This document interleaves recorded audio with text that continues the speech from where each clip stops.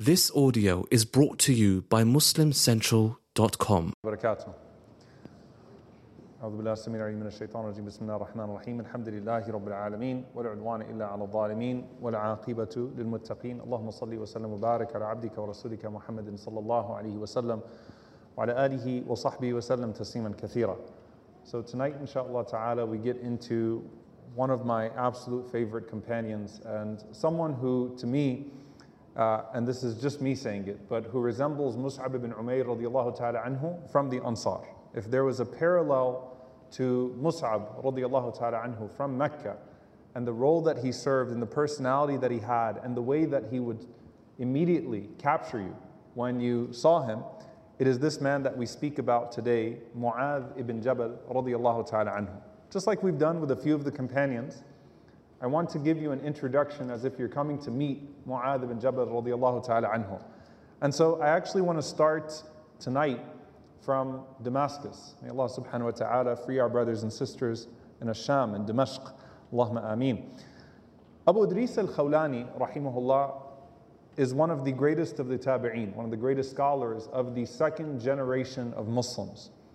And he describes this incident, قال دخلت مسجد دمشق. I entered into the masjid in Damascus. فإذا فتى شاب براق الثنايا وإذا الناس معه إذا اختلفوا في شيء أسندوا إليه وصدروا عن قوله. He said there was this man that was sitting amongst the people, and he was a very young man, and he was one of the most beautiful people that I'd ever seen. And he had this beautiful mouth and pearly white teeth. And he was sitting with some people, and when anyone disagreed about anything, they all turned towards him. So they're clearly in a gathering of knowledge, a fiqh of some sort.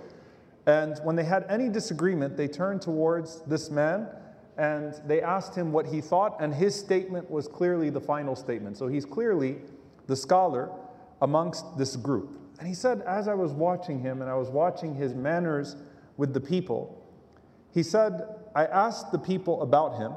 I said, who is this? And they said, هذا معاذ ibn Jabal رضي الله تعالى عنه. This is Mu'adh ibn Jabal. قال فلما كان الغد هجرت فوجدته قد سبقني بالتهجير ووجدته يصلي. So he said, the next day I waited until he finished the prayer, and then I came to him from in front of him, and I saw that he had already preceded me to the salah. So I basically went next to him while he was praying.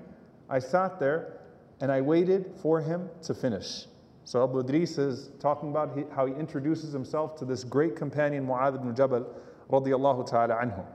So he says, فَانْتَظَرْتُهُ حَتَّى قَضَى صَلَاتَهُ ثُمَّ جِئْتُهُ مِنْ قِبَلِ وَجْهِهِ. So I waited for him to finish his prayer, and then I went in front of him, فَسَلَّمْتُ عَلَيْهِ, and I said, Assalamu alaikum to him, and then I said, وَاللَّهِ إِنِّي لَأُحِبُّكَ لِلَّهِ. I swear by Allah that I love you for the sake of Allah. This is his first time seeing Mu'adh ibn Jabal radiallahu anhu, and just the way that he carried himself and the presence that he had about him and the way that all of the Sahaba, the Tabi'een, all of these students were crowding around him, and the appearance that he had, the mannerisms that he had. I just want to tell you that I love you for the sake of Allah. Mu'adh radiallahu ta'ala anhu said, Allah, for the sake of Allah. فَقُلْتُ Allah, only for the sake of Allah. قَالَ Allah, he said, only for the sake of Allah. I said, only for the sake of Allah. He said, only for the sake of Allah. Are you sure? I said, only for the sake of Allah. So he said, he pulled me close to him and he said, Abshir, glad tidings to you. فَإِنِّي سَمِعْتُ رَسُولَ اللَّهِ صَلَّى اللَّهُ عَلَيْهِ وَسَلَّمَ يَقُولُ. I heard the Messenger of Allah صلى الله عليه وسلم say, قَالَ اللَّهُ تَبَارَكَ وَتَعَالَى. Allah the Most High has said, وَجَبَتْ مَحَبَّتِي لِلْمُتَحَابِينَ فِيَّ وَالْمُتَجَالِسِينَ فِيَّ وَالْمُتَزَاوِرِينَ فِيَّ وَالْمُتَبَادِلِينَ فِيَّ. That my love has been mandated for those who love each other for my sake, for those who sit with each other for my sake, for those who visit one another for my sake, and for those who give to each other with generosity for my sake. So he is actually the one who narrates this hadith from the Prophet ﷺ, that my love, Allah's love, has been mandated for those who love each other for the sake of Allah. And Abu Idris happened to be that person that comes to Mu'adh radiallahu ta'ala anhu and says, I just want you to know, inni uhibbuka lillah, that I love you for the sake of Allah subhanahu wa ta'ala. May Allah make us amongst those mutahabina, Allahumma ameen, those who love each other for His sake. And there are so many other narrations like this. A man by the name of Abu Bahriya, rahimahullah, قال دخلت مسجد حمص. I entered into the masjid in Hims. فإذا بفتى حوله الناس. And then I saw this man and he's surrounded by people. And he says, إذا تكلم كأنما يخرج من فيه نور ولؤلؤ. He said that every time he spoke, it was like light and jewels and pearls were coming from his mouth. فَقُلْتُ مَنْ هَذَا? I said, who is this man? And they said, that is Mu'adh ibn Jabal, Sahibu Rasulillah sallallahu alayhi wa sallam. Mu'adh ibn Jabal, the companion of the Prophet sallallahu alayhi wa sallam. And before I even start with his story even further about how he gets this ranking, on the Day of Judgment, who is Sayyid al-Shuhada? Who is the master of the martyrs on the Day of Judgment? Everyone knows Hamza radiallahu ta'ala anhu, that on the Day of Judgment when the shuhada are lined up, may Allah count us amongst them, Allahumma ameen. When the martyrs are together, their Sayyid, their leader, will be Hamza radiallahu ta'ala anhu. Who is Sayyid al-Mu'adhineen? Who's the master of all mu'adhins? Bilal radiallahu ta'ala anhu. We all know that on the Day of Judgment, the Prophet ﷺ, as he described the people of Adhan with their long necks, with their prominence, standing and gathering on the Day of Judgment, Bilal radiallahu ta'ala anhu is their Sayyid. Bilal is the one who leads them. As for the ulama, as for the scholars, Sayyidul ulama, the leader of all the scholars on the Day of Judgment is Mu'adh ibn Jabal. The Prophet sallallahu alaihi wasallam said, يأتي معاذ بن جبل رضي الله تعالى عنه بين يدي العلماء أو أمام العلماء. Mu'adh will show up on the Day of Judgment ahead of all of the ulama, standing in front of all of the people of knowledge. And he said, sallallahu alaihi wasallam, biratwatin, that he'll have a degree ahead of them. He'll be standing with a space between him and them. So he'll be clearly distinguished from amongst them. So imagine on the Day of Judgment when you come, you will know who Mu'adh ibn Jabal is when you see the ulama, when you see all of the scholars of all of history, from the companions and beyond, coming forth on the Day of Judgment. And this man, Mu'adh ibn Jabal radiallahu ta'ala anhu, is the leader of all of those ulama according to the Prophet sallallahu alaihi wasallam. Abu Nu'aym said, Imam al-Fuqaha wa Kanzul ulama, the Imam of all jurists and the treasure of the scholars. And there's a narration, but this narration is a debatable narration. Hakim graded it as authentic and others differed with him, but just of the praise of Mu'adh that the Prophet ﷺ was narrated to have said, Mu'adh ibn Jabal a'lamu al-awwalina wal-akhirina ba'da al-nabiyyina wal-mursaleen. That Mu'adh is the most knowledgeable person from the first and the last of people other than the prophets and the messengers. وَإِنَّ اللَّهَ يُبَاهِي بِهِ الْمَلَائِكَةِ. And he is a man that Allah boasts to the angels about. So who is Mu'adh? Let's talk about Mu'adh ibn Jabal radiallahu ta'ala anhu and how he comes into the picture with the Prophet sallallahu alaihi wasallam. He was basically a young boy when the Prophet sallallahu alaihi wasallam received revelation. He was not an adult. He was a young boy who was noted for, first and foremost, his appearance. كان معاذ طويلا حسنا جميلا. They said he was tall, he had a beautiful appearance, he was extremely handsome, he had a bright wheatish complexion, he had curly hair, he had beautiful big eyes, and he had broad shoulders, a slight limp, and a beautiful smile, the most beautiful smile that the people had seen. Jabir radiallahu anhu said, من أحسن الناس وجها وخلقا. A person who had the most beautiful, or of the most beautiful appearances as well as characters. And when he was silent, people stared at him in awe. And when he spoke, people listened to him in awe. So he captures people. As I said, very similar story to Mus'ab radiallahu anhu, a great parallel to Mus'ab ibn Umayr in Mecca. So Mu'adh radiallahu ta'ala anhu is this person that captures the attention of people due to his eloquence, his appearance, his character, and he was someone who was very popular amongst the youth of Medina. He was someone who was very popular amongst the youth of Medina, and he was noted for his intelligence very early on. He is the person who, of course, Anas radiallahu anhu included amongst the Huffaz, those that would go on to become the Huffaz of Quran, those who memorize the Quran. And one of those who the Prophet ﷺ said, خُذُوا الْقُرْآنَ مِنْ أَرْبَعَةٍ. Take the Quran from 4 people. I mean, if you want to learn the Quran properly, learn it from 4 people. Abdullah ibn Mas'ud, Ubay ibn Ka'ab, Mu'adh ibn Jabal, and Salim, Mawla Abi Hudayfa. We've already spoken about Ibn Mas'ud and Salim, of course, who are from the people of Mecca, the Muhajirin. And inshallah ta'ala, now we talk about Mu'adh and Ubay. Now, when Mus'ab radiallahu anhu comes to Medina, he's also a young man, he's older than Mu'adh. Mu'adh radiallahu anhu is about 11 or 12 years old, so similar age to Zayd ibn Thabit radiallahu anhu, very, very young. And he hears the da'wah of Mus'ab ibn Umayr radiallahu ta'ala anhu, who's about 20 years old when he goes to Medina and he starts to call the people to Islam. And he immediately embraces the da'wah of Mus'ab. So he's one of those that embraced Islam prior to the Prophet ﷺ coming to Al-Madinah. His father had passed away before Islam. So his father's name is Jabal ibn Amr ibn Aus.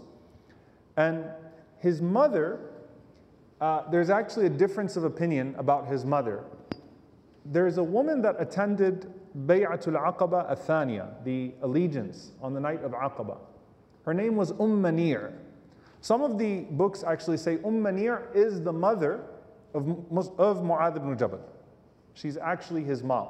And then some of them said no, it's actually his aunt or his cousin, but someone that was very influential that played a role in his life clearly. So she's one of the 2 women that attended the night of the pledge with the Prophet ﷺ alongside Nusayba bint Ka'b. So some narrations actually say that was Mu'adh's mother that was there on the night of Al-Aqaba. And others say that it was a woman by the name of Hind bin Sahl al-Juhayna, who also embraced Islam radiyallahu ta'ala anha. But the point is that he is amongst those who embraces Islam, and his mother embraces Islam at a very young age. And he was actually amongst those who went to Mecca and that took the pledge with the Prophet sallallahu alaihi wasallam in Bay'atul Aqaba. So he's one of the 70 first people that went out from Medina to Mecca to take the pledge with the Messenger sallallahu alaihi wasallam. So Mu'adh radiallahu ta'ala anhu comes back, and guess what Mu'adh's best friend, what his name is? Mu'adh. All right, so there are 2 Mu'adhs. There are actually a few Mu'adhs in Medina, and we'll get to them inshallah. But his best friend is actually a young man named Mu'adh ibn Amr ibn Jamuh. Okay, Mu'adh ibn Amr is his best friend. They grew up together in Medina. And they're both from the same tribe, a tribe known as Banu Salima. Banu Salima. And they're a sub-tribe of Khazraj. Now, Mu'adh ibn Amr, his best friend, his father is the chief of their tribe. And inshallah ta'ala, one day we're going to have a first short, just a short version, inshallah ta'ala, describing Amr ibn Jamuh, radiyallahu ta'ala anhu. But he's the chief of the tribe. So basically, the 2 Mu'adhs decide to play a trick, similar to the trick that Abdullah ibn Rawaha played on Abu Darda initially. They basically take his idol, and they throw his idol in the dumpster. So Amr ibn Jamuh is enraged, how could you throw my idol into the dumpster? So what does he do? He goes and he gets the idol, and he hangs a sword on the neck of his idol. And he says to his idol, next time they come at you, I want you to defend yourself. So the 2 Mu'adhs basically take this idol of Amr ibn Jamuh, and they throw it into a worse dumpster, and they actually take it apart. And that was the reason by which Amr eventually would become Muslim. So Mu'adh has a strong personality very early on. He's one of those who's active in the da'wah, and he's one of those who's calling the youth to Islam. So he's actually calling some of the younger people to Islam. And that's one of the beautiful things about Medina, is that every layer of society is affected by Islam. Right? In Mecca, it's pretty much relegated to the poor people, to the class of those that were enslaved and poor and oppressed. Very few exceptions to that rule. In Medina, you have some level of penetration of Islam in every class of people. And Mu'adh ibn Jabal is a da'i amongst the youth. He's someone who's calling young people to Islam, teenagers to Islam, explaining Islam to them. but he's so intelligent that he's already debating with some of the people of the book. Now remember, you had some of the Jewish tribes, people of the book, that settled in Medina because they were waiting for the Prophet ﷺ. But then once the Prophet ﷺ came, just like the people of Mecca rejected the child of Ibrahim alayhi, they rejected the Prophet ﷺ, and Mu'adh would go and he would argue with them. And he would say, we grew up hearing from you about a prophet that was coming. We grew up hearing from you about a Nabi, about a prophet with this description. And now that he came, you're rejecting him. And it was actually in the capacity of his argument with them that Allah subhanahu wa ta'ala revealed, إِنَّ الَّذِينَ يَكْتُمُونَ مَا أَنزَلَ اللَّهُ مِنَ الْبَيِّنَاتِ وَالْهُدَى.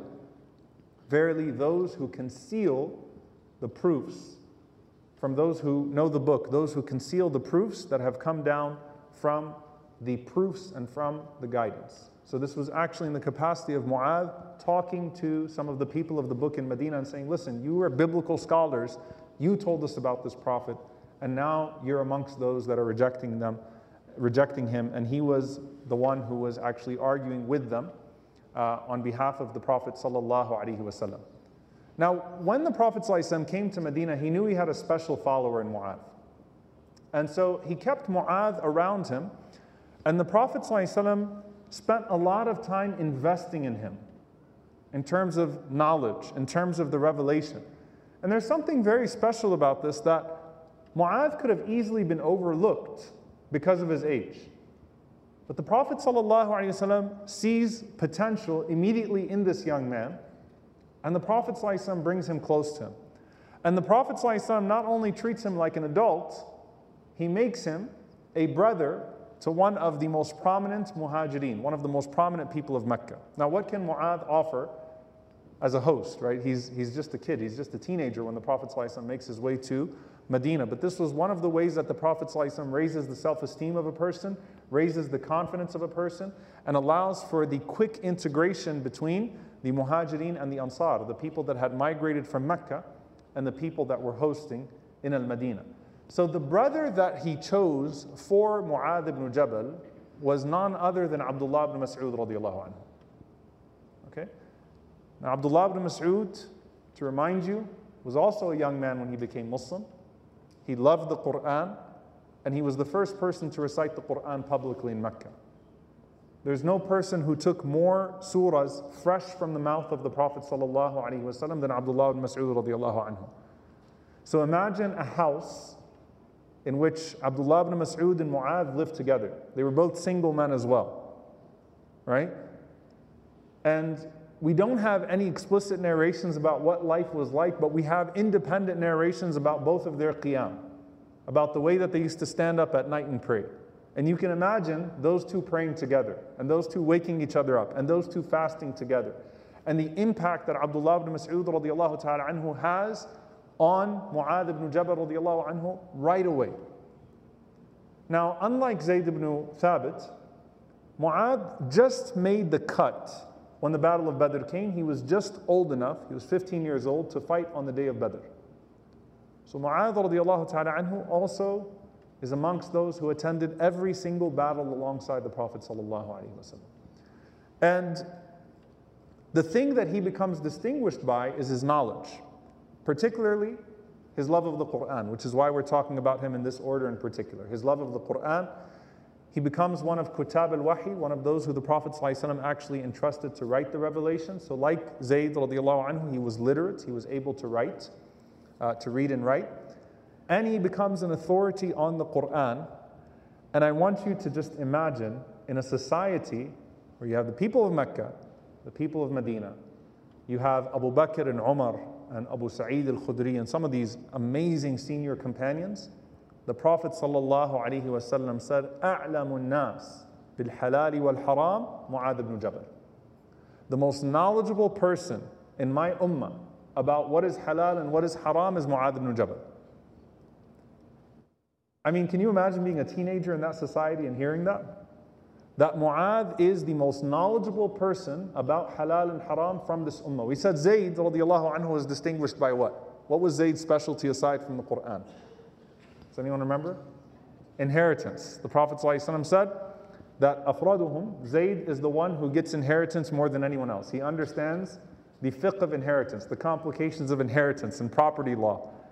Mu'adh is أعلمهم بالحلال والحرام. Mu'adh understands jurisprudence, what is permitted and what is prohibited, better than anyone else in this ummah. So you've got a nation where your two most distinguished scholars are teenagers. Talk about establishing a civilization and a society for the future. And the Prophet ﷺ is in his 50s. He's not a young man ﷺ anymore. And there are senior companions from Mecca, and they accepted this. And they honored Mu'adh ibn Jabal. And you'll start to see, subhanAllah, Abu Bakr and Umar and Uthman and Ali honoring Mu'adh ibn Jabal amongst them, even though he was just a kid when the Prophet ﷺ came to Al-Madinah.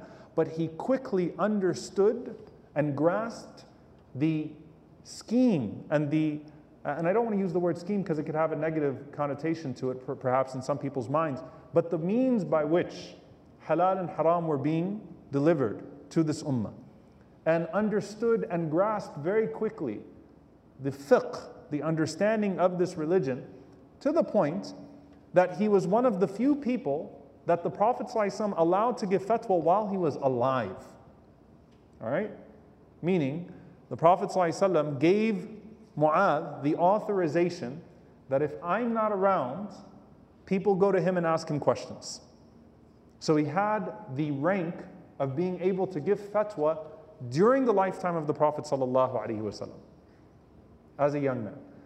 And the Prophet ﷺ would frequently praise him. In one narration he said, نِعْمَ الرَّجُلُ Abu Bakr, نِعْمَ الرَّجُلُ Umar, نِعْمَ الرَّجُلُ Mu'adh ibn Jabal.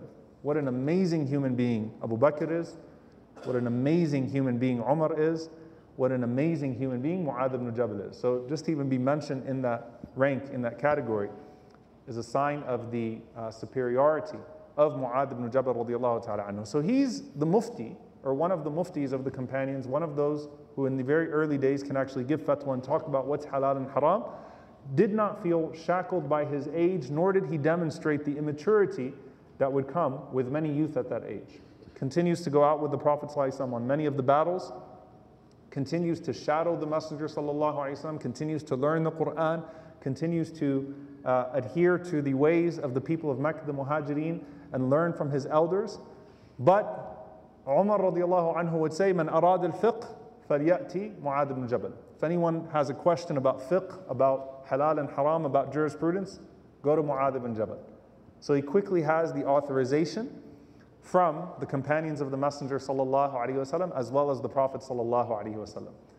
Now, the beautiful things about Mu'adh in this regard as well is that many of the hadiths are narrated while Mu'adh is sitting behind the Prophet ﷺ on a donkey or a camel, or sitting next to him and the Prophet ﷺ putting his hand on his chest or putting his hand on his knee. And that is something that you also see recurring with the Messenger ﷺ and the youth in particular. Right? So Ibn Mas'ud radiallahu anhu, for example, when he narrates that, we were in the masjid, young man talking about marriage. And the Prophet ﷺ came and he made space for himself and he sat amongst us, and the Prophet ﷺ looks at us and says, Ya ma'ashar al-shabab man istata'a minkum al-ba'a falyatazawwaj. O young man, whoever amongst you can get married, let them do so. And if you cannot, then fast, and that will be a shield for you in this life. Or the narration of Zayd ibn Thabit radiallahu anhu that we spoke about last week, that kunna ma' Rasulillahi sallallahu alaihi wasallam, when we were sitting with the Prophet sallallahu alaihi wasallam, if we talked about dunya, he talked about dunya.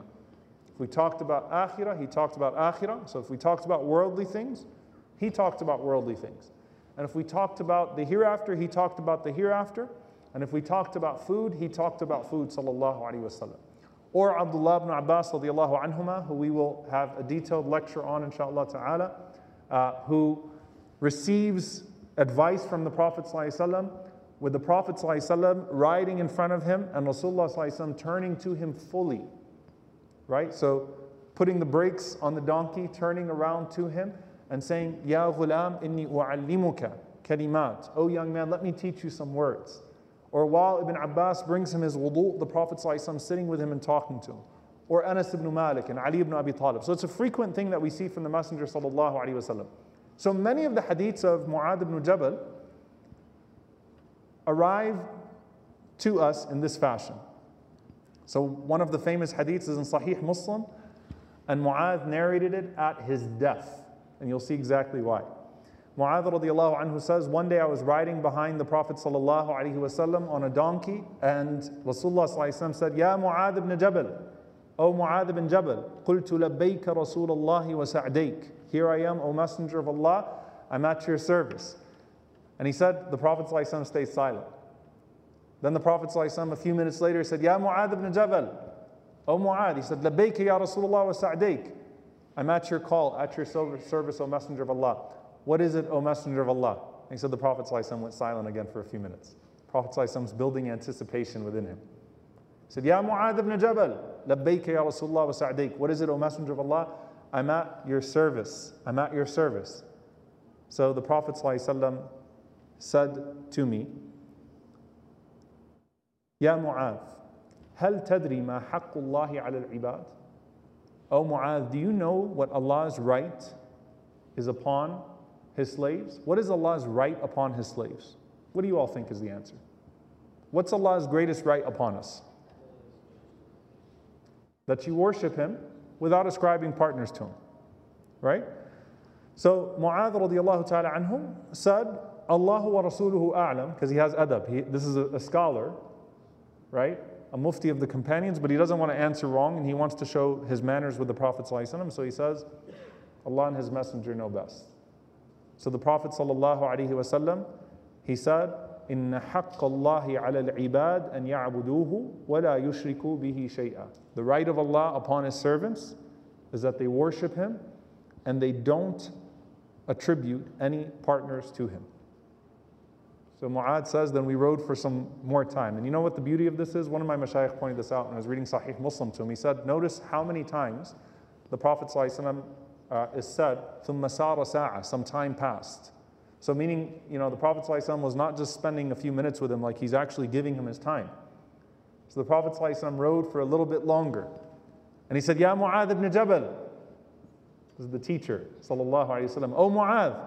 Mu'adh says, Labbayka ya Rasulullah wa sa'dayk. I'm here, O Messenger of Allah. So he said, هل تدري ما حق العباد على الله إذا فعلوا ذلك? Do you know what right the slaves of Allah have upon Him? If they do that, if they worship Him without attributing partners to Him? So I said, Allahu wa rasuluhu a'lam. Allah and His Messenger know best. قال أن لا يعذبهم.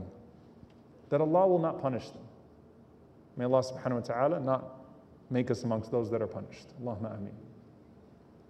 So Mu'adh says, Ya Rasulullah, أَفَلَا أُخْبِرُ بِهَا النَّاسِ فَيَسْتَبْشِرُوا? O Messenger of Allah, should I go tell everybody? Because they'll be happy. They'll rejoice at this news. What an amazing hadith. I mean, what right do we really have upon Allah? He created us.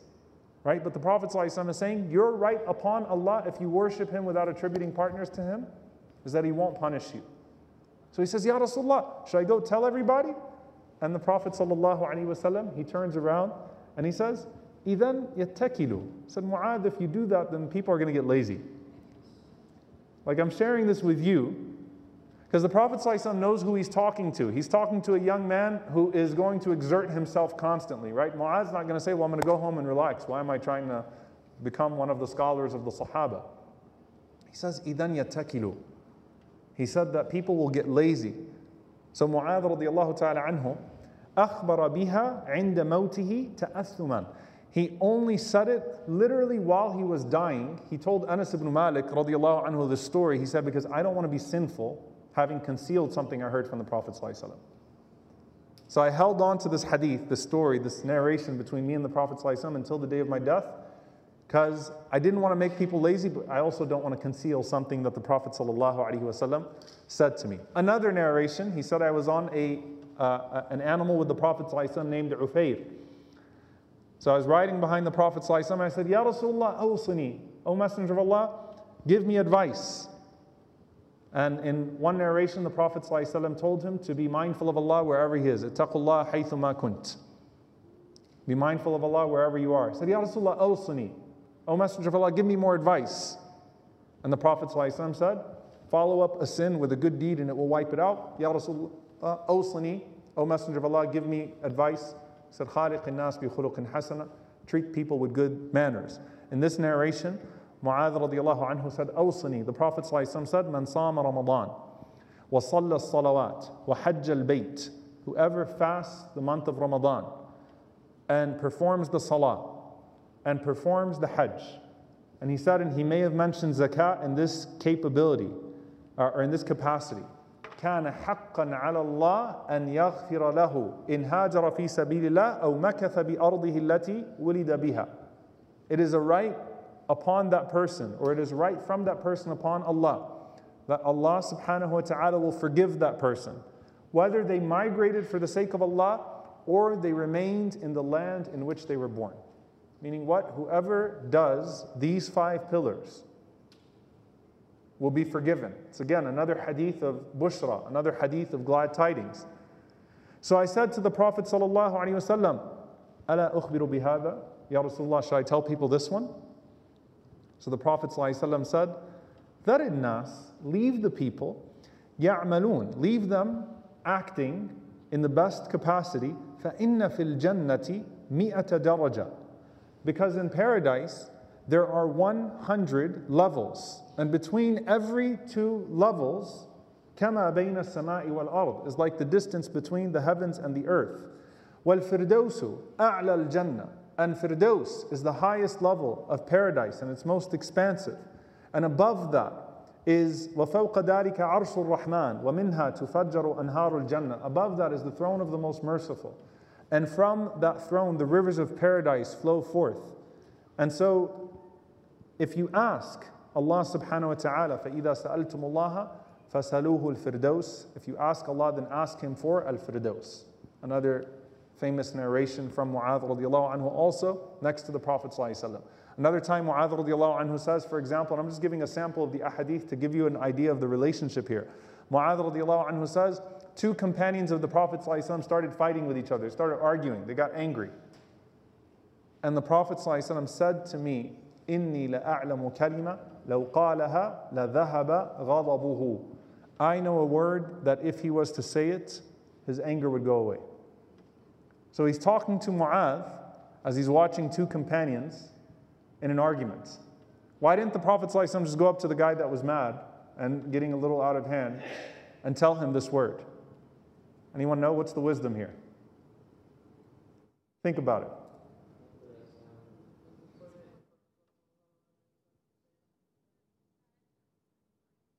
Close, yeah? He's got to learn himself. You're getting very close. Not wrong answers. The answer to this that the ulama say is that the Prophet ﷺ, if he would have walked up to the man and said something to him while he's lost his temper, he might have blown up at the Prophet ﷺ, and then his situation would be much worse than it was in the moment. Right? Let him blow off his steam, and then when he calms down, the Prophet ﷺ can give him this advice, or someone can go talk to him and tell him what he should do next time he gets angry. Because if the Prophet ﷺ went up to him and said, say A'udhu billahi minash shaitanir rajeem, calm down, then he might have said to the Prophet ﷺ, get away from me or something like that, and then he would have really fallen into a much worse sin than he actually was. So the Prophet ﷺ tells Mu'adh radiallahu anhu, the scholar of the ummah, by the way, if he were to say something, it would save him, it would calm him down. A'udhu billahi minash shaitanir rajeem. To say A'udhu billahi minash shaitanir rajeem when you are angry. Now, just like many of the companions of the Prophet ﷺ, there is a growing process too. And sometimes there can be an overzealousness. So there are 2 famous narrations about Mu'adh radiallahu ta'ala anhu in this regard. The first one, Mu'adh radiallahu anhu says that the Prophet ﷺ informed me that I pray Isha with him, and then I go back to my people and I lead them in Isha. So Mu'adh used to pray Isha with the Prophet ﷺ in his masjid, and then he'd go back to his tribe and he'd lead them in Isha in their musalla. Okay? Which is why some of the schools of thought allow on this basis a person to pray with a different intention, that he would lead with a nafilah, with a voluntary intention, while his people would be praying Salatul Isha, and he's praying just a nafilah, he's praying a voluntary prayer. Alright? So Mu'adh radiallahu anhu, when he would go and lead his people in prayer, you know what he was reading in Isha? Surah Al-Baqarah, Ali Imran. Don't you ever get mad at us for how we lead Isha. right? So he's reading Al-Baqarah, literally one narration says he read Al-Baqarah. He's reading the longest surahs of the Quran in Isha. So you're praying behind Mu'adh radiallahu anhu Isha, and it's a long Isha. And so an old man gets upset. And he complains. And Mu'adh radiallahu anhu says, he's a munafiq. He's a hypocrite. The guy doesn't like the Quran. What's wrong with him? Right? He doesn't like listening to the recitation of the Quran. So the man came to the Prophet ﷺ and he told the Prophet ﷺ what happened. And the Prophet ﷺ said to him, "Afattanun anta ya Mu'adh? Are you going to be a fitna for the people of Mu'adh? Are you going to test the people, O Mu'adh, in this regard? إِذَا صَلَّيْتَ بِالنَّاسِ, when you lead the people in prayer, فَقْرَأْ بِالشَّمْسِ وَضُحَاهَا وَسَبِّحِ اسْمَ رَبِّكَ الْأَعْلَى وَاللَّيْلِ إِذَا يَغْشَى. Read surahs like, Surah Al-Shams and Surah Al-Layl and Surah Al-A'la. Read the shorter surahs in Isha, because otherwise you're going to be a fitna for these people. They just became Muslim. They're not ready for this. You can pray with Al-Baqarah in your Qiyam al-Layl. But you have amongst you the elderly, you have amongst you people that cannot keep up with you if you read these long surahs of the Quran. So this was part of Mu'adh radiallahu anhu's learning process here, right? Is that you don't lead people in Salatul Isha with Al-Baqarah. There's also the famous narration where as the Prophet ﷺ is giving advice and talking about the things that enter a person into paradise and enter the people into the hellfire, the Prophet ﷺ mentioned the tongue. And Mu'adh radiallahu anhu said, Ya Rasulullah, do people enter hellfire because of what they say? Because of the tongue? And the Prophet ﷺ said the famous words, Thakilatka ummuka ya Mu'adh. May your mother lose you, O Mu'adh. This was an expression of the Arabs. It's not literally a dua from the Prophet ﷺ against him. As you'll see how much the Prophet ﷺ loved him. But it's an expression of amazement. Of course, O Mu'adh. وَهَلْ يَكُبُّ النَّاسَ فِي النَّارِ عَلَى وُجُوهِهِمْ أَوْ عَلَى مَنَاخِرِهِمْ إِلَّا حَصَائِدُ أَلْسِنَتِهِمْ. Do people fall face first in the fire for anything more frequent than what the tongue harvests? By the way, it's a serious hadith, because what the Prophet ﷺ is saying, most of the people in hellfire are there because of this. That's the implication of this hadith. Most people that end up in hellfire because of their tongues, right? Because of the things that they say, because of their backbiting, because of their lying, because of their slander, because of their gossip. Most people end up because of this in the hellfire. May Allah subhanahu wa ta'ala protect us. Allahumma ameen. So this was one of the famous narrations of Mu'adh radiallahu ta'ala anhu as well. He also narrates the stages of prayer, the stages of fasting. He was one of those who was there when the prohibition came on alcohol. Remember, Anas radiallahu anhu said that they were serving wine. Mu'adh was one of those people sitting in that gathering when the verse of tahrim, when the verse of prohibition came, and they broke the bottles and they filled the streets of Medina with that wine, and they said they would never drink from that alcohol. Again, he's someone who, because of fiqh, because of his knowledge of halal and haram, was able to narrate some of the details of what the nullifiers of wudu are, what the nullifiers of salah are. He's the one who narrates the salah of the Prophet ﷺ in battle, in Tabuk. So how the exact time frames the Prophet ﷺ would pray, Dhuhr, Asr, Maghrib, and Isha, the combining of the Prophet ﷺ, he's the one who narrates it from Tabuk. And if you remember, in the story of Ka'b ibn Malik radiallahu anhu, not too long ago, he was the one who, when the Prophet ﷺ said, where is Ka'b ibn Malik in the Battle of Tabuk? And one of the men said he got held back because of his garments, because of all the riches and gardens that he had. Mu'adh radiallahu anhu was the one who stood up and who objected and said, what a horrible thing you've said. We only know about Ka'b good things. We only know about Ka'b good things. See, subhanAllah, you talk about how you practice a hadith. He's the one that narrates that most people end up in hellfire because of their tongue. And then he's the one who demonstrated the best way to use your tongue. When someone else backbites, and Mu'adh is the one who says, how could you say that about another companion of the Prophet ﷺ? We only know good things about Ka'b ibn Malik. And Ka'b says, I never forgot that from Mu'adh radiallahu anhu. I never forgot what he did for me by speaking up on my behalf when that man backbited me in the presence of the Prophet sallallahu alaihi wasallam. So he's someone who observes what he is learning from the Prophet ﷺ in the most beautiful ways. Mu'adh radiallahu ta'ala anhu was also someone who was distinguished, as we said. Obviously, if you love the Quran the way that he does, you're distinguished by your night prayer, because the way that these companions kept their relationship with the Quran is they stood up at night and they prayed, they recited this Quran long into the night. One of the beautiful du'as that's narrated from him, radiallahu ta'ala anhu, Al-Asma'i says that Mu'adh ibn Jabal, when he would stand up at night to pray, listen to what he would say. Allahumma gharat al-nujum. Oh Allah, the stars have appeared. Wa hada'at al-uyun. And the eyes have shut. Wa anta al-hayyu al-qayyum. And you are the ever-living, the ever-sustaining. Allahumma gharat al-nujum. Wa hada'at al-uyun. Wa anta al-hayyu al-qayyum. Oh Allah, the stars have appeared. The eyes of the people have shut. And you are the ever-living and the ever-sustaining. Firari minan nari bati. My fleeing away from hellfire is ever so slow. وَطَلَبِي لِلْجَنَّةِ ضَعِيفٌ. And the way I'm seeking paradise is not strong enough. SubhanAllah, accusing himself. فِرَارِي مِنَ النَّارِ بَطِيء. I'm not running fast enough from hellfire.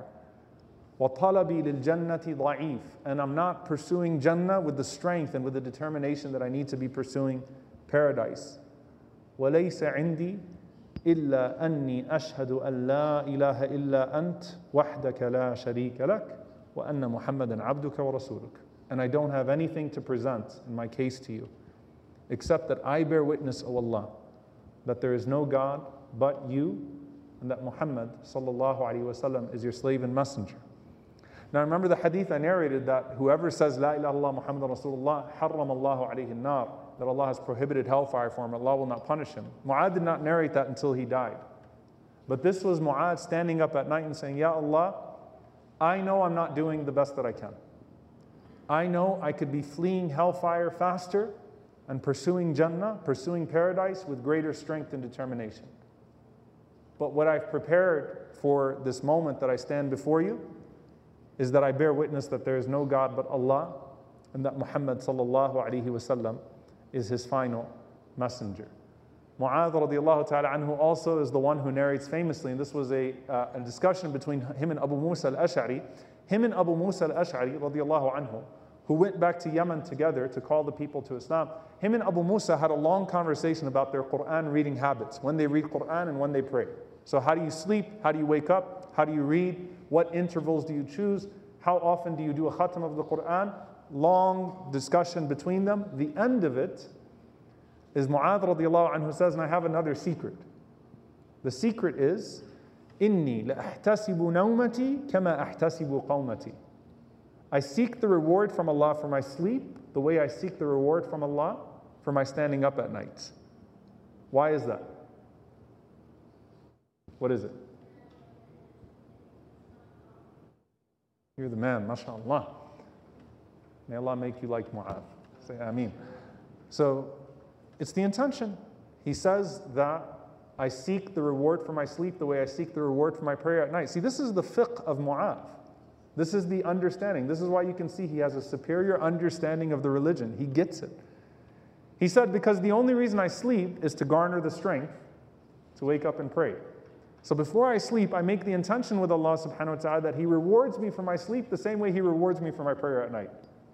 So he's letting Abu Musa radiallahu anhu into a secret, a means by which he comes close to Allah, even with something that we would see as being forced upon us, or something that's just a matter of human nature. So this was the fiqh, the understanding of Mu'adh ibn Jabal radiallahu ta'ala anhu and his superiority of that.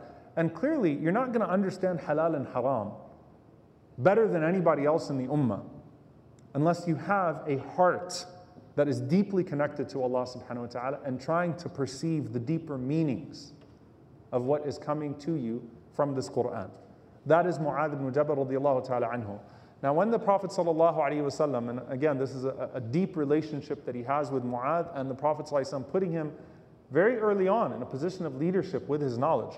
When the Prophet ﷺ went back to Mecca and Fatah Mecca, one of the greatest testimonies to the leadership of Mu'adh ibn Jabal is that the Prophet ﷺ put him in charge of Mecca to teach the people the religion now as he went back to Medina. So think about this, and that's why I said to me, Mu'adh and Mus'ab have a lot of similarities, right? Mus'ab was the young man from Mecca that taught Medina and its converts the religion before the Prophet ﷺ got there. Now Mecca, though it was the home of the Prophet ﷺ, he grew up amongst these people. The whole religion was legislated in Medina, right? In the first half of the call of the Prophet ﷺ in Mecca, there was no fiqh, there was no halal and haram, there wasn't legislation yet, right? It was belief in Allah, belief in the Messenger, belief in the hereafter, belief in paradise, belief in the fire, protecting yourself from the spiritual delusion that led these people to idol worship, and being an ethical and honest human being.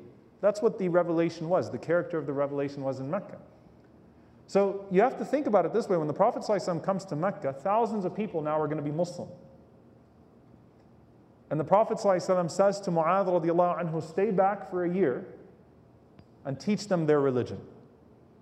So Mu'adh is responsible as a young Madani, just like a young Makki once went to Medina and taught the people. And this, by the way, one of the wisdoms of this that some of the scholars mention is the Prophet ﷺ was breaking the hierarchy of tribe and the idea that you can only learn from someone that looks like you or that's from your tribe. You know, one of the issues that we have obviously is that, you know, you only trust scholars from your region, you only listen to people that remind you of a background that you have. So the Prophet ﷺ sending someone from Mecca to teach the people in Medina, and then leaving someone from Medina to teach the people of Mecca, a young person from Medina to teach the people of Mecca, was a sign that ilm, knowledge, is where the hierarchy comes from.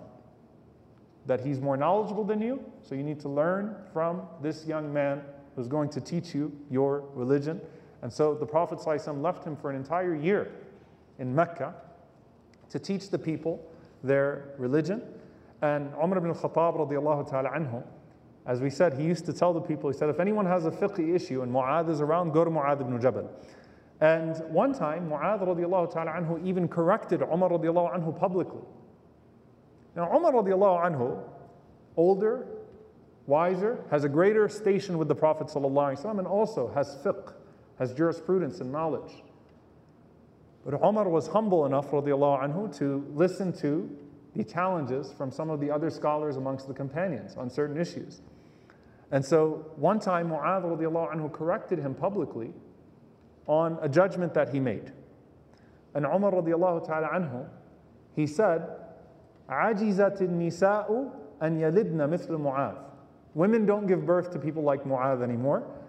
لَوْلَا مُعَاذٌ لَهَلَكَ عُمَرٌ. If it wasn't for Mu'adh, Umar would have destroyed himself. Like, that's the praise of a young man, subhanAllah. This is how Umar radiallahu anhu builds these youth, the way the Prophet ﷺ built these youth up, right? It's pretty intimidating to correct Umar ibn Khattab. But Umar was welcoming the youth amongst the companions to correct him when they saw something wrong, when they heard something wrong. And he praises, he says, women don't give birth to children like Mu'adh ibn Jabal. Women are not capable of giving birth to people like Mu'adh ibn Jabal anymore. If it wasn't for Mu'adh, Umar radiallahu ta'ala anhu would have destroyed himself. Umar would have been astray. Now, this is, to me, the most beautiful part of the seerah of Mu'adh, and it's probably the most unique part of the seerah of Mu'adh radiallahu anhu to anyone else. There are numerous ahadith that come from when the Prophet sallallahu alaihi wasallam dispatched Mu'adh to Yemen to teach the people of Yemen the religion of Islam. And I want you to actually imagine the scene, because the context of this hadith is the Prophet ﷺ puts Mu'adh radiallahu anhu on top of his camel, and he holds the hand of Mu'adh and he basically walks with him and starts to give him all of this advice about how he's going to teach the people the religion. It's a beautiful genre of ahadith, a beautiful section of ahadith. And honestly, you could take any one of the ahadith of the Prophet ﷺ's advice to Mu'adh radiallahu anhu as he sent him to Yemen, and you could spend hours with it, because it's basically how you set up a society. He's sending Mu'adh radiallahu anhu to an entirely different group of people, and he's a young man, and the Prophet ﷺ is telling him what he needs to do individually and societally to connect people to Allah and the Messenger sallallahu alaihi wasallam. So before he sends him off, there's one issue, and that is that Mu'adh radiallahu ta'ala anhu was so generous that he basically got himself into debt. So anytime wealth would come to Mu'adh, he would give it away. And so he doesn't want to leave Medina with debts on him. So he has the Prophet ﷺ help him basically either pay off his debts, sell what's left of his possessions to pay off his debts, or the Prophet ﷺ speak to the debtor so that he can relieve Mu'adh radiallahu anhu from the burden of that debt. So that's the first thing. And you'll see this, subhanAllah, that one of the descriptions of Mu'adh ibn Jabal radiallahu anhu was his sadaqah, was his superior generosity radiallahu ta'ala anhu. And then you have that the Prophet sallallahu alaihi wasallam أخذ بيدي رسول الله صلى الله عليه وسلم Rasulullah sallallahu alaihi wasallam took my hand and he said, Ya Mu'adh, inni la uhibbuk. Mu'adh, I love you. SubhanAllah, this is so beautiful. You know, because remember how we started, Abu Idris al-Khawlani walks up to Mu'adh in Damascus, he has no idea who this man is, and he tells him, I love you for the sake of Allah. How many people could document that the Prophet ﷺ looked them in the eye and said, I love you for the sake of Allah. Mu'adh, inni la uhibbuk. Mu'adh, I love you. فَقُلْتُ وَأَنَا أُحِبُّكَ يَا رَسُولَ اللَّهِ. And I love you, O Messenger of Allah. I mean, how beautiful is that? Like, imagine the Prophet ﷺ telling you that. Ya Rasulullah, I love you too. So the Prophet ﷺ says, فَلَا تَدَعْ أَن تَقُولَ فِي كُلِّ صَلَاةٍ اللَّهُمَّ عِنِّي عَلَى ذِكْرِكَ وَشُكْرِكَ وَحُسْنِ عِبَادَتِكَ. So because I love you, hear me out on this. Every time you pray, at the end of your prayer, do not forget to say, Allahumma a'inni ala dhikrika wa shukrika wa husni ibadatik. Allahumma a'inni ala dhikrika wa shukrika wa husni ibadatik. Oh Allah, support me, help me to properly remember you, help me to properly thank you, and help me to properly worship you. So the Prophet ﷺ is saying, Mu'adh, I love you. Mu'adh says, I love you too. The Prophet ﷺ says, so hear me out on this. I mean, how will you ever forget the advice the Prophet ﷺ is going to say after that, right? I mean, the Prophet ﷺ, alone with you, walking you to the outskirts of Medina and saying, I want you to know that I love you. And by the way, subhanAllah, a testimony to the Prophet ﷺ that he broke a lot of societal norms, right, in this regard. You know, when it came to the way the Prophet ﷺ embraced his children, also nurturing the love for the sake of Allah subhanahu wa ta'ala between the brothers of the companions, between the sisters of the companions, that this was something that the Prophet ﷺ said when someone came to him and said, I love this person for the sake of Allah. What did the Prophet ﷺ say? He said, did you tell him? You know, some of you guys be like, that's weird, bro. No, like, Prophet ﷺ said, go tell them. Go tell the person that you love them.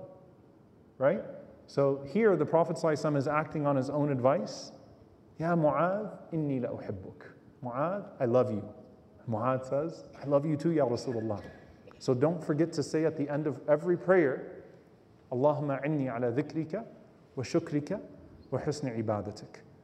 The Prophet ﷺ says also in one narration, what is the most famous narration, usul al-fiqh, in establishing how we derive fiqh, how we derive understanding. He said, Ya Mu'adh, كيف تقضي إذا عرض لك القضاء. Oh Mu'adh, how will you judge if you're put in a position to judge? You're going to be alone now. It's not like Medina where you can walk over and ask me a question. You're going to be alone judging this entirely foreign group of people, teaching them the religion. How do you judge when you're asked to judge? By the way, keep in mind here, Sham has not come under Islam yet. Persia has not come under Islam yet. Yemen is the first big place that's coming under Islam here. So what are you going to do if something comes to you? So he said, Aqdi bi kitabillah. I'll start with the book of Allah. Start with the Quran. Prophet ﷺ says, فَإِن لَمْ تَجِدْ فِي كِتَابِ اللَّهِ. And what if you don't find it in the book of Allah? قَالَ فَبِسُنَّةِ رَسُولِ اللَّهِ صَلَّى اللَّهُ عَلَيْهِ وَسَلَّمَ. Then I'll go to your sunnah. I'll go to what I learned from you in the sunnah. قال فإن لم تجد في سنة رسول الله صلى الله عليه وسلم ولا في كتاب الله. And if you don't find it in the sunnah of the Prophet صلى الله عليه وسلم or in the book of Allah, you're going to face new affairs. What are you going to do? قال أجتهد رأيي, then I'll use my best opinion. ولا آل, and I won't spare any effort to get it right. I'm going to try to use my best reasoning to match then the Quran and the Sunnah of the Prophet ﷺ. Qiyas, ijtihad, these terms that come from this, using the best analogy, the best way to match what I understood that the Prophet ﷺ was trying to achieve with his rulings when something new comes up.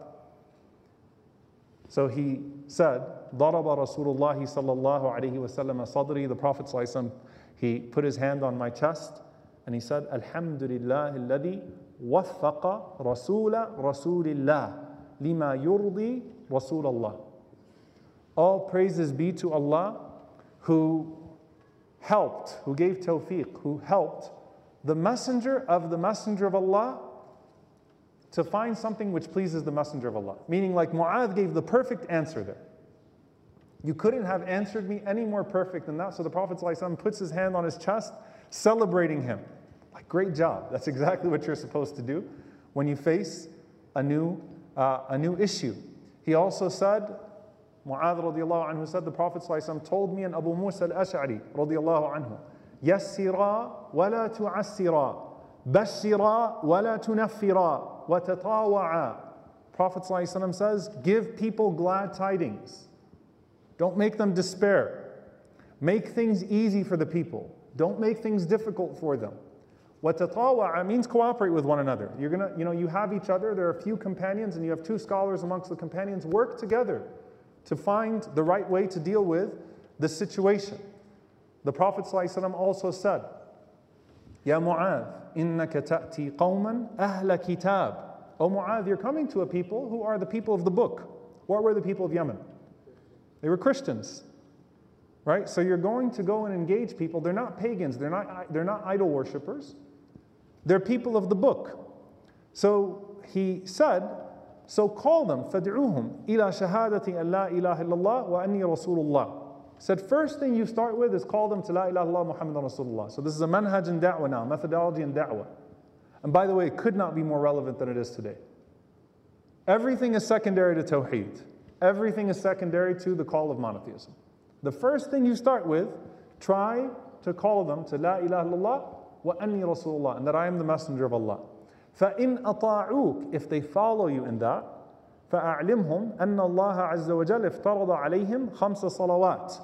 Then make it known to them that Allah has mandated on them 5 prayers every day and every night. If they follow you in that, then tell them or inform them that Allah has commanded upon them as-sadaqah تُؤْخَذُ مِنْ أَغْنِيَائِهِمْ وَتُوَضَعُ فِي فُقْرَائِهِمْ. It's taken from their rich, the zakah is taken from the rich and given to their poor. This is the basis by which some of the scholars say local zakah is preferable, historically speaking in fiqh, right? That the area around you, because the Prophet ﷺ said, take from their rich and give to their poor.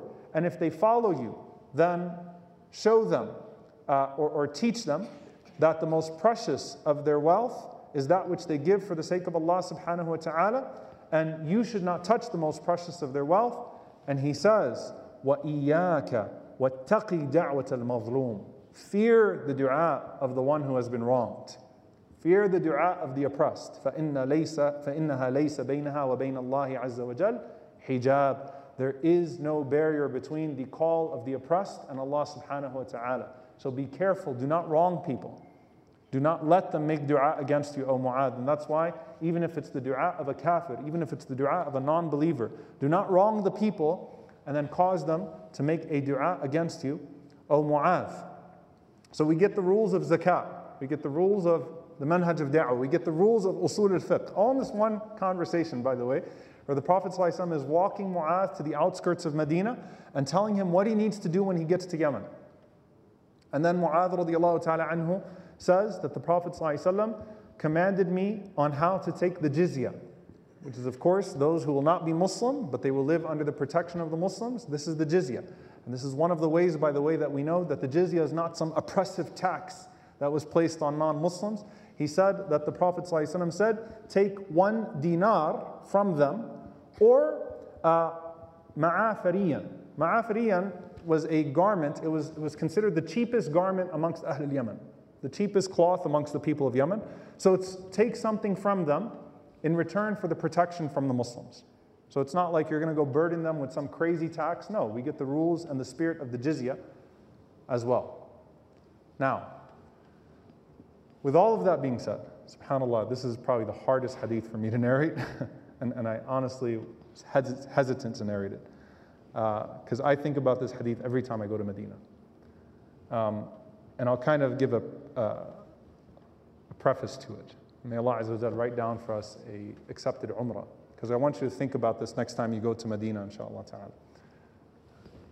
If Medina is this amazing now, imagine how it was when the Prophet ﷺ was alive. That's the first thing. How many of you have been to Medina? Can you raise your hands? Wasn't it amazing? Can you imagine what it was like when the Prophet ﷺ was actually there? Right? Like you go to Medina and you feel the Prophet ﷺ's presence everywhere. Right? It's so beautiful, so peaceful, so tranquil. As soon as you get to Medina, it's like, wow. Like subhanAllah, you feel like you're walking amongst the companions of the Prophet ﷺ. So that's the first thing. The second thing, before I narrate this hadith here, you know, imagine the Prophet ﷺ taking you to the airport. Bear with me for a moment. But imagine the Prophet ﷺ dropping you back off at the airport to leave Medina. This is essentially what this hadith is about to become. Like, can you imagine you go to visit the most beloved person in the world to you? Mother, your father maybe, and they're not going to make it probably. That's probably, you know inside of you that might be the last time you're ever going to see them. And they're dropping you off at the airport. What's that last embrace going to be like between you and that mother, you and that father, you and that loved one, right? When you kind of know on the inside that I might not see you again. This might be it. Mu'adh radiallahu anhu, I mean, this hadith and this genre of ahadith is very sweet with the Prophet ﷺ walking with Mu'adh radiallahu anhu and giving him advice on how to lead in Yemen.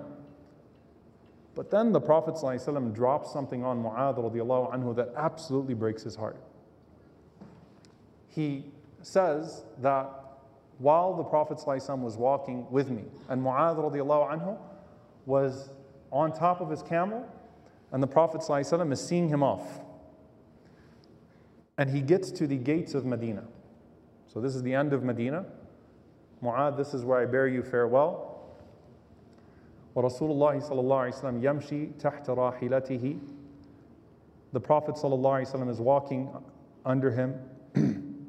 And he says, Ya Mu'adh, innaka asa an la talqani ba'da aami hadha. Mu'adh, listen, this might be the last time you ever see me. He wasn't expecting it, right? Like this is, subhanAllah, a man who is the center. And I mean, the Sahaba could not imagine the day that the Prophet ﷺ would die. Prophet ﷺ was not sick, but the Prophet ﷺ is now informing Mu'adh, this might be the last time that you see me. وَلَعَلَّكَ أَن تَمُرَّ بِمَسْجِدِ هَذَا وَقَبْرِ. You might come back to find the masjid in a grave. SubhanAllah. You might come back and you won't find me, you'll find my grave. I can't imagine that. It's so painful to leave Medina. Anyway, imagine the Prophet ﷺ himself taking you and the Prophet ﷺ looking at you and saying, next time you come, you're probably just going to find the masjid in my grave. So Mu'adh radiallahu anhu, baka Mu'adhun, jasha'an li firaqi Rasulullah sallallahu alaihi wasallam. Mu'adh started to weep. He absolutely broke down. Like, what? This was all good until this part, right? Like, you told me you love me, you gave me advice on how to lead. Ya Rasulullah, what are you talking about? I'm going to come back and find a grave instead of you and find a masjid? I'm not going to see you again? And the Prophet ﷺ said, La tabki ya Mu'adh, don't cry, O Mu'adh. فأقبل بوجهه نحو المدينة. The Prophet ﷺ turned back towards Medina. And Rasulullah ﷺ said, إن أولى الناس بي المتقون من كانوا وحيث كانوا. Mu'adh, the people that are closest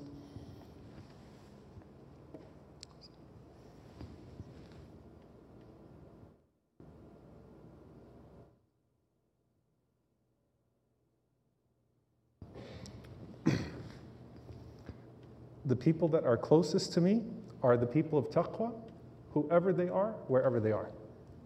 Meaning, it's okay. I'm bidding you farewell. You're not going to see me again in this dunya. But the connection to me, it transcends time and place. So you're going to go to Yemen. I'm sending you to Yemen. When you come back, you're going to find a grave and you're going to find a masjid. But the Prophet ﷺ says this as he's looking back at Medina, as if even he knows, sallallahu alaihi wasallam, Medina will not be the same without him. He knows it, alayhi salatu wasalam. So he's looking back at Medina. He's telling Mu'adh, the muttaqun always stay close to me. People of taqwa, people of piety, they stay connected to me. Whoever they are, wherever they are. Allahumma ja'alna minhum. Allahumma ameen. And Mu'adh radiallahu ta'ala anhu, subhanAllah, he couldn't stop crying. And Rasulullah sallallahu alayhi wa sallam, he sent him off. And Mu'adh radiallahu anhu said, he said to me, حَفِظَكَ اللَّهُ مِنْ بَيْنِ يَدَيْكَ وَمِنْ خَلْفِكَ وَدَرَأَ عَنْكَ شَرَّ الْإِنسِ وَالْجِنِّ.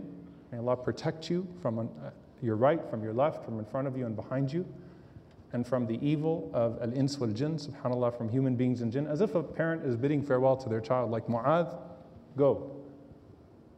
You've got to do this. May Allah protect you. And Mu'adh radiallahu anhu, now you can imagine it's hard for him to leave Medina. And he says, the last thing the Prophet ﷺ said to me as he's sending me off, like sending off the camel, أحسن خلقك للناس يا معاذ بن جبل. Show people only the best of your manners, O Mu'adh ibn Jabal. Treat the people well, O Mu'adh. Show them the spirit of what I taught you. Show them Islam. Show them Islam. Just like when he sent Mus'ab radiallahu anhu to Medina. أحسن خلقك للناس يا معاذ ibn Jabal. It's the last words he heard from the Prophet ﷺ. You better show the people only the best of your character. And Mu'adh radiallahu ta'ala anhu, that was the last time he saw the Messenger sallallahu alaihi wasallam. Some of the descriptions, in fact, of Mu'adh is that when he arrived in Yemen, you saw the effects of his weeping. He probably cried the whole way, right? Like, how do you shake that off in a journey when the Prophet ﷺ just told you, that's it. You're coming back to a grave and a masjid. And Mu'adh radiallahu anhu got to Yemen, and Yemen fell in love with him. Amr ibn Maymun, he talked about when Mu'adh arrived in Yemen, he said that we gathered around him and gave the most beautiful of words. And he led the people with good, and he gave da'wah to the people, and people embraced Islam. And he said, I dedicated myself to Mu'adh until I buried him in Asham, and then I went and I dedicated myself to Ibn Mas'ud as he told me to. But like, he did exactly what the Prophet ﷺ told him to do. And so, the Prophet ﷺ passed away while Mu'adh radiallahu anhu was in Yemen, as he told Mu'adh radiallahu anhu would happen. The next we really hear about him is in Asham, and that's where some of those earlier narrations come, in Syria, because it was in Syria there where Umar radiallahu ta'ala anhu placed Mu'adh radiallahu ta'ala anhu first and foremost as a scholar, and then eventually as the head of Asham, as the head scholar of Asham, after Yazid ibn Abi Sufyan as the governor of Asham, not Yazid ibn Muawiyah, Yazid ibn Abi Sufyan radiallahu anhu was a companion, and then Mu'adh radiallahu ta'ala anhu, when he made it to Asham after Yemen, he became the head scholar of Asham that people would look to as they used to look to him in the society of the Prophet sallallahu alaihi wasallam. And then Umar radiallahu ta'ala anhu heard about the plague that was starting to become widespread in that time. And listen to what Umar radiallahu ta'ala anhu said. He said, "In adrakani ajali wa Abu Ubaidah ibn al-Jarrah hayyun istakhlaftuhu." If my death comes to me and Abu Ubaidah al-Jarrah, the Ameen of this ummah, is still alive, he said, I would make Abu Ubaidah the Khalifa. فَإِن سَأَلَنِي اللَّهُ لِمَا اسْتَخْلَفْتَهُ عَلَى أُمَّةِ مُحَمَّدٍ صَلَّى اللَّهُ عَلَيْهِ وَسَلَّمَ. And if Allah were to ask me, why did you make him the Khalifa of this ummah? I would say, إِنِّي سَمِعْتُ رَسُولَكَ صَلَّى اللَّهُ عَلَيْهِ وَسَلَّمَ يَقُولُ إِنَّ لِكُلِّ نَبِيٍّ أَمِينًا وَأَمِينِي أَبُو عُبَيْدَةَ بْنَ الْجَرَّاحِ. That the Prophet ﷺ said that every ummah has a trustworthy person, a person who carries their trust, And the trustworthy person, the Ameen of this ummah, is Abu Ubaidah al-Jarrah radiyallahu ta'ala anhu. So some of the people, they started to say, what about this person, what about this person? And Umar radiyallahu anhu rejected it. And he said, فَإِنْ أَدْرَكَنِي أَجَلِي وَقَدْ تَوُفِّيَ أَبُو عُبَيْدَةَ. And if my death comes to me and Abu Ubaidah has passed away, اسْتَخْلَفْتُ مُعَاذ ibn Jabal. I would put Mu'adh ibn Jabal radiyallahu anhu as the Khalifa of this ummah. فَإِنْ سَأَلَنِي رَبِّي عَزَّ وَجَلَّ. And if my Lord were to ask me, لِمَا اسْتَخْلَفْتَهُ? Why did you make him the Khalifa?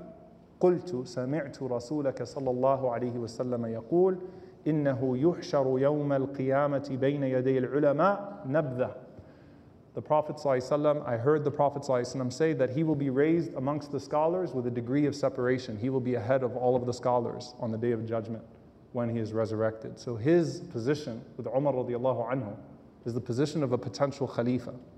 Just to understand sometimes when you talk about people that existed at the time and the ranks that they had, it's a pointless exercise when you start to say, well, was he better than this person and better than this person and better than this person? Just take from it what a great man he is. That's all.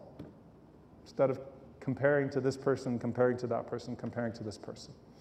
Now, subhanAllah, Umar radiallahu ta'ala anhu maintained a relationship between Abu Ubaidah and Mu'adh. And Umar, part of his tarbiyah was to test the people that he thought very highly of and that he loved most. So one time, he took 400 dinars. This is before the plague breaks out in Sham. And he sends a messenger to Abu Ubaidah radiallahu ta'ala anhu, and he told him, stay with him for some time in his house. When you take the 400 dinars to him, tell him that Amir al-Mu'mineen, that the Khalifa sends this to you, and then sit with him حَتَّى تَنْظُرَ مَا يَصْنَعُ, until you see what he does. I want to know what Abu Ubaidah is going to do when I send him the 400 dinars. It's a lot of money at the time. So he went to him and he said, Amir al-Mu'mineen, the commander of the believers, says, خُذْ هَذِهِ, take this money. فَقَالَ وَصَلَهُ اللَّهُ وَرَحِمَهُ. May Allah subhanahu wa ta'ala bless him, have mercy on him. Abu Ubaidah made dua for Umar ibn al-Khattab radiyallahu ta'ala anhu, and then he called the young girl. He said, take 7 dinars to this person, 5 dinars to this person, 2 dinars to this person. He started to divide all of that 400 amongst the poor people that he knew in the area. And that person went back to Umar ibn al-Khattab radiyallahu anhu, and Umar radiyallahu anhu was pleased. So that's the Ameen of this ummah. I knew he would do that. I knew where his heart would be, that he couldn't be tempted. Then he said, now go to Mu'adh ibn Jabal, take this 400 dinars and go to Mu'adh ibn Jabal. So he goes to Mu'adh ibn Jabal radiyallahu ta'ala anhu, and Mu'adh ibn Jabal says the same thing.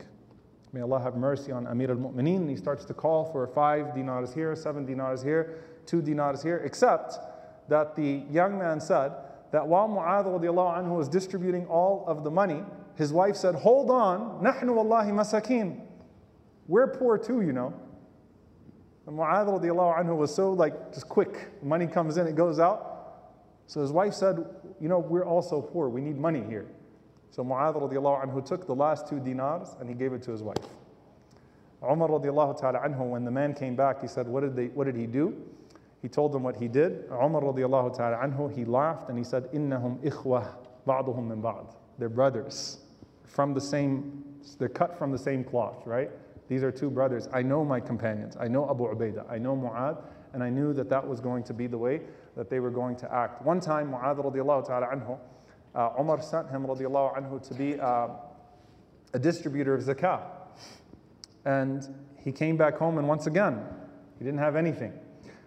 So his wife said, أَيْنُ الْمَالُ الَّذِي يَجِيءُ بِهِ الْعُمَّالُ. Where is the wealth, where is the money that those who, وَالْعَامِلِينَ عَلَيْهَا, right? Allah mentions those who distribute the zakah should have a share. They get paid as well. So Mu'adh radiallahu ta'ala anhu had to find his way out of not bringing home any money. So he says that Umar radiallahu anhu sent a raqib with me. You know, there was someone else that was with me, like a watcher over me. And she says, قَدْ كُنْتَ أَمِيرًا فِي عَهْدِ رَسُولِ اللَّهِ صَلَّى اللَّهُ عَلَيْهِ وسلم. But you were a leader in the time of the Prophet صلى الله عليه وسلم. How could Amir al-Mu'mineen do that to you? So she complained, and it got back to Umar radiallahu anhu, and Umar radiallahu anhu calls Mu'adh, and he says, what are you talking about? I didn't send anybody with you. And Mu'adh radiallahu anhu says, Ya Amir al-Mu'mineen, لَمْ أَجِدْ مَا أَعْتَذِرُ بِهِ إِلَيْهَا. He said, I couldn't find an excuse to give her Al-Raqib huwa Allah. Allah is the watcher over me. And I just could not find a way out of this. And Umar radiallahu ta'ala anhu, he laughed and he gave him some money and he said, take this and give it to your family, أرضها به, and make her happy with it, right? Go take this wealth home and make her happy with it, please her with it. So this was the character of Mu'adh radiallahu ta'ala anhu. And when it comes to his death radiallahu ta'ala anhu and that plague, subhanAllah, you know, I always look back at, before COVID started, we did a lecture on Amwas, on the plague of Amwas, and how the Sahaba dealt with plague and how they dealt with widespread disease, and how many companions died in this plague of Amwas. Some of the greatest companions, I mean, it was absolutely devastating, died in this one plague of Amwas in Ash-Sham. And the first person to go was Abu Ubaidah radiallahu ta'ala anhu. He was the Amir, and he passed away. I remember Umar radiallahu anhu said that if I'm alive, I'm going to make Abu Ubaidah Khalifa, and if he's dead, I'm going to make Mu'adh the Khalifa. So after Abu Ubaidah radiallahu ta'ala anhu passes away, Mu'adh radiallahu ta'ala anhu is appointed as the Amir of the people. And Mu'adh happens to be the one who narrates the hadith about the plague, and that he who dies from the plague would die as a shaheed, would die as a martyr. He happens to be the narrator, and he says, I remember the Prophet ﷺ putting his hand on me and sharing that with me. So he said, as the plague started to spread, إِنَّهُ رَحْمَةُ رَبِّكُمْ عَزَّ وَجَلَّ وَدَعْوَةُ نَبِيِّكُمْ صَلَّى اللَّهُ عَلَيْهِ وَسَلَّمَ وَقَبْضُ الصَّالِحِينَ قَبْلَكُمْ. This is the mercy of your Lord. This is the dua of the Prophet sallallahu alaihi wasallam, meaning it would come to pass. وَقَبْضُ الصَّالِحِينَ قَبْلَكُمْ. And this is what has taken some of the righteous that have preceded you.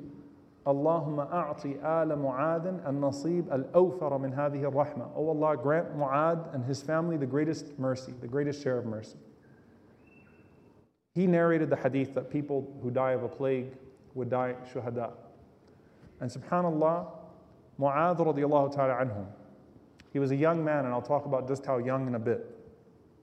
His 2 daughters die, and then his 2 sons die, and then his wife dies, all from the plague of Amwas.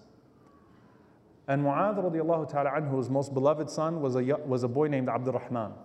Abdurrahman was basically being molded the way that Kharij ibn Zayd was being molded, like he was a copy of his father, a scholar like his father in the making. And Abdurrahman was passing away. And by the way, you know the narration, when you stand up to pray, pray as if it's your last prayer. Mu'adh said that to Abdurrahman. That's how we get that passed to us as well. It's one of the means by which it comes to us, that he would share that with his son, that when you stand up to pray, pray as if it's your last prayer. So when Abdurrahman was dying, Mu'adh radiallahu ta'ala anhu, he says to him, Ya Abdurrahman, kayfa ant? Mu'adh is barely alive. Mu'adh is the last surviving member of the family from this rapidly spreading plague. He says, how are you? And Abdurrahman recites to him verse 147 of Al-Baqarah, Al-Haqqu min Rabbika, فَلَا تَكُونَنَّ مِنَ الْمُمْتَرِينَ. The truth is from your Lord, so never be amongst the doubters. So look how righteous his son is. His son responds to him with an ayah of Quran, meaning don't ask me to complain to you about my pain. I don't want to tell you about how I'm feeling. I don't want to tell you about I can't breathe or I'm dying. No. Al-Haqqu min Rabbik. It's the truth from your Lord. Don't be amongst the doubters. And Mu'adh radiallahu anhu responds, وَأَنَا إِنْ شَاءَ اللَّهِ سَتَجِدُنِي إِنْ شَاءَ اللَّهِ مِنَ الصَّابِرِينَ. And I, inshaAllah, you will find me, inshaAllah, to be amongst the patient. The last conversation between Mu'adh and his son is a verse of Quran and a verse of Quran. SubhanAllah. Abdurrahman passes away. And Mu'adh radiallahu ta'ala anhu survived until the next morning. There was a man that was crying, and Mu'adh radiallahu anhu said, Ma yubkik, why are you crying? And he said, Ma abki ala dunya kuntu asabtuha mink, walakin abki ala al-ilm alladhi kuntu usibuhu mink. I'm not crying because I used to benefit from you in some worldly way. It's because of all the knowledge I used to get from you. Remember how sad the companions were when Zayd ibn Thabit passed away? Like they realized this is an alim that's passing away. This is the most knowledgeable man of the ummah in halal and haram. And he's passing away right now. So he's crying because he says, I'm crying because I'm not going to have you around anymore to benefit from your ilm, to benefit from your knowledge. And he said, don't cry, لا تبكي فإن إبراهيم صلوات الله عليه كان في الأرض وليس بها علم He said, once upon a time Ibrahim alayhi salam was on this earth and there was no knowledge on this earth. فَأَتَاهُ اللَّهُ عِلْمًا, and Allah gave him knowledge. فَإِنْ أَنَا مِتْ, if I pass away, فَاطْلُبُ الْعِلْمَ عِنْدَ أَرْبَعَةٍ, seek knowledge from 4 people.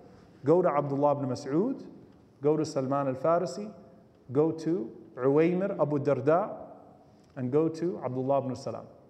So we've already covered the other 4, and we've mentioned this narration in all 4. This is the context in which that narration comes. Mu'adh is saying, look, if I die now, go to these 4 men. These are the 4 most knowledgeable people that are left, where you can go and you can seek knowledge. And then when he was dying, subhanallah, he says, Rabbi khnukni khanqatak. Oh Allah, let it happen. As he felt his soul coming out, let it happen. And the last words Mu'adh radiallahu anhu says, you can't even write this better. He says, فَوَعِزَّتُكَ إِنَّكَ لَتَعْلَمْ أَنَّ قَلْبِي يُحِبُّكَ. You know, O Allah, that my heart loves you. So go ahead and take my soul. Those were the last words from this great companion, Mu'adh ibn Jabal radiallahu ta'ala anhu. You know, O Allah, how much my heart loves you. So go ahead and take my soul. And he died instantly after saying these words in his dua, radiallahu ta'ala anhu. I know we've reached the time, subhanallah, but I just wanted to share one narration. Abdullah ibn Mas'ud radiallahu anhu, who of course is the first person who read the Quran publicly, he was Mu'adh's brother from Mecca. And he is, Abdullah ibn Mas'ud, he is the man who learned Quran from the Prophet ﷺ like no other person. 70 surahs fresh from the mouth of the Prophet ﷺ as they were revealed to the Messenger ﷺ. And he is an incredible human being, radiallahu ta'ala anhu. And Masruq says, Masruq is one of the greatest students of Abdullah ibn Mas'ud. He says that we were sitting with Abdullah ibn Mas'ud radiallahu anhu and we were reviewing the Quran with him. So he said, we started to recite, Inna Ibrahim kana ummah. Ibrahim was an ummah. Qanitan lillah. He was devout in his worship to Allah. Hanifan, a monotheist. Walam yakum min al-mushrikeen. He was not from the disbelievers. So he said, we were reciting it, and Abdullah ibn Mas'ud radiallahu anhu goes, Inna Mu'adhan kana ummatan qanitan lillahi hanifan walam yakum min al-mushrikeen. Mu'adh was an ummah. Mu'adh was an ummah. He was a nation who was devout in his worship to Allah subhanahu wa ta'ala. And he was not from those who attributed a partner to Allah. So they kind of stopped and they read again. Inna Ibrahim kana ummatan qani. He said, Inna Mu'adhan kana ummatan qanitan lillahi hanif. So they did it 3 times and then they were like, what is this? Ma hadha ya Aba Abdurrahman. What is this? Like, the ayah says, Inna Ibrahim. He's saying, no, I know the ayah says Ibrahim. I know. But he said, Nushabbihuhu bi Ibrahim. I'm comparing him to Ibrahim. How? قَالَ أَتَدْرُونَ مَا الْأُمَّةِ. He asked the students, he said, do you know what an ummah is? You know what a nation is? A nation is not a people in quantity. Do you know what a nation is? He said, الَّذِي يُعَلِّمُ النَّاسَ الْخَيْرِ. Someone who teaches the people goodness. And he said, أَتَدْرُونَ مَا الْقَانِتِ. Do you know who a devout worshipper is? الَّذِي يُطِيعُ اللَّهَ وَرَسُولَهُ. The one who follows Allah and the Messenger ﷺ. So he says, إِنَّ مُعَاذًا وَاللَّهِ كَانَ أُمَّةً. Mu'adh by himself was an entire ummah, radiallahu ta'ala anhu. And subhanallah, here's the plot twist at this all. How old was Mu'adh when he died? 34 years old. You think about this man, and it's like the Sayyid of ulama on the Day of Judgment, the master of the ulama, the scholars on the Day of Judgment, all the Sahaba talking about him in this way, and the praise of Mu'adh and the global status of Mu'adh. He was 34 years old when he died. Radiyallahu ta'ala anhu. Shows you, once again, subhanallah, what the Prophet ﷺ built in these people from a very young age. Those who narrated from him, Abdullah ibn Umar, Umar himself, Ibn Abbas, Jabir, Anas, Abu Umama. The list of companions that narrated from him are so long. And subhanallah, he was only 34 years old, which means stop waiting to pursue your Lord. And this was the man who said, Inna firari min an-nari bati' wa talabi lil jannati dha'if. That I'm running too slow away from the fire and pursuing paradise with such weakness. Run to Allah subhanahu wa ta'ala. Dedicate yourself. Mu'adh radiallahu anhu did not get that position by waiting around. He got that position because he heard the call of Allah and the Messenger ﷺ, and he immediately listened to it and embraced it with all of his heart. So especially to the young people in here, don't wait. Mu'adh got a head start, radiallahu ta'ala anhu, and that's how he became the person that he became, radiallahu ta'ala anhu. SubhanAllah. We're already out of time, and there's a lot more to say about him, but all we can say is this was the man who the Prophet ﷺ said, I love you too. And this was the man who we learned that those who love each other for his sake, Allah's sake, will be under the throne of Allah subhanahu wa ta'ala in high positions. And this was the man who we come close to Allah, or one of the people that we come close to Allah subhanahu wa ta'ala and to his Messenger sallallahu alaihi wasallam by loving. And so we pray to Allah subhanahu wa ta'ala to make us amongst those that love Mu'adh radiallahu ta'ala anhu, that emulate Mu'adh radiallahu ta'ala anhu, and that love the Messenger of Allah sallallahu alaihi wasallam who loved Mu'adh, and that love the one who sent Rasulullah sallallahu alaihi wasallam to Mu'adh and to all of us. And may Allah make us all amongst those who love each other for His sake. Allahumma ameen. Inshallah ta'ala, next week we'll talk about Ubay ibn Ka'ab radiallahu ta'ala anhu. Jazakumullahu khairan. Assalamu alaikum wa rahmatullahi wa barakatuh.